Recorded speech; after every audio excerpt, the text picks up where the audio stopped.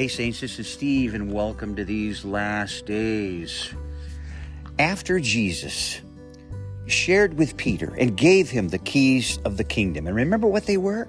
He gave him the keys to opening up the kingdom of heaven at Pentecost. Peter was there leading that. And then he went to the Gentiles via Cornelius and opened up the reception of the Holy Spirit, which contained the life of Jesus and this kingdom there at Cornelius' house with all the Gentiles. And Jew and Gentile now can enjoy the kingdom of heaven. What a contrast to what the religious crowd was looking for. The Jewish people.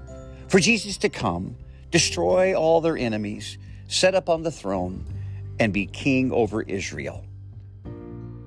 They rejected him. They did not accept his kingdom. And from chapter 16 on to chapter 23, before we get to Matthew 24 and 25, these prophecies of Jesus, we see that the religionists hated him and they tested him. The Sadducees came after him. And it says that Jesus muzzled them. He shut them up. Then the Pharisees came after him, and the scribes and the priests. They tested him. They even hired lawyers to come and trip him up and catch him. And it's finally Jesus turned to them in chapter 23. Read it. And he gives them 8 woes. He calls them a brood of vipers. He says, on the outside, you present yourself as so holy in your religion, how that you're so much for God. You wear clothes. You wear garments. You do your outward things.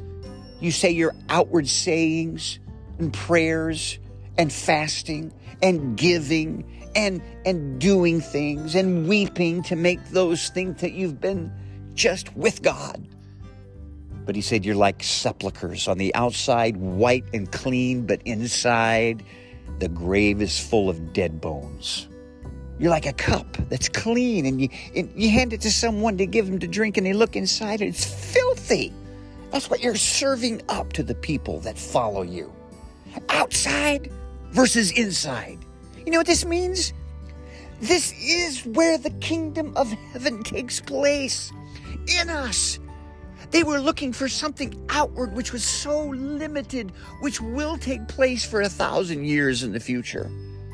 But it is initiated by this awesome kingdom of heaven that is coming, that Peter opened up, that is in the church today, that will be in the church from Jesus' standpoint at this time, that he was going to put in mankind's inner being.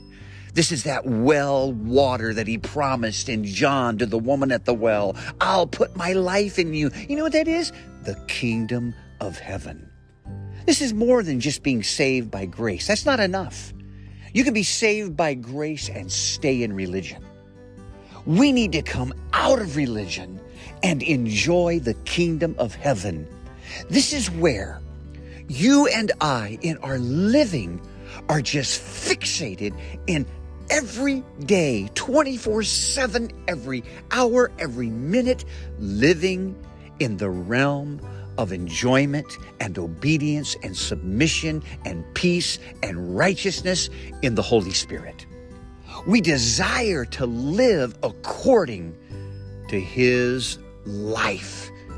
And if we do not, we know it. We run back to the kingdom of heaven. That's all that matters on the earth today, is that your living is according to the kingdom of heaven.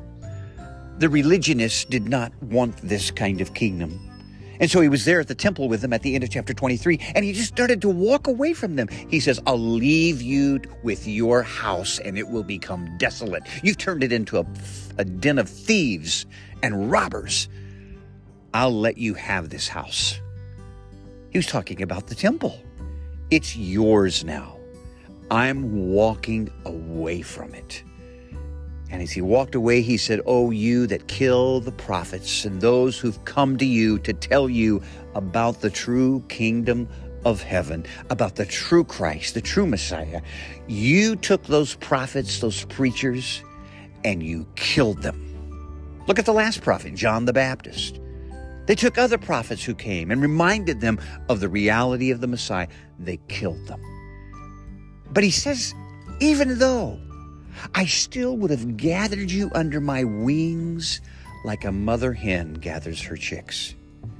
If you would just see who I am, how I want to bring this kingdom, but you would not.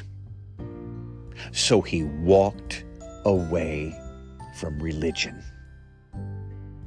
Brothers and sisters, if you're living in the realm of religion, you cannot enjoy the kingdom of heaven. And that's what we want to see in Matthew chapter 24 and 25.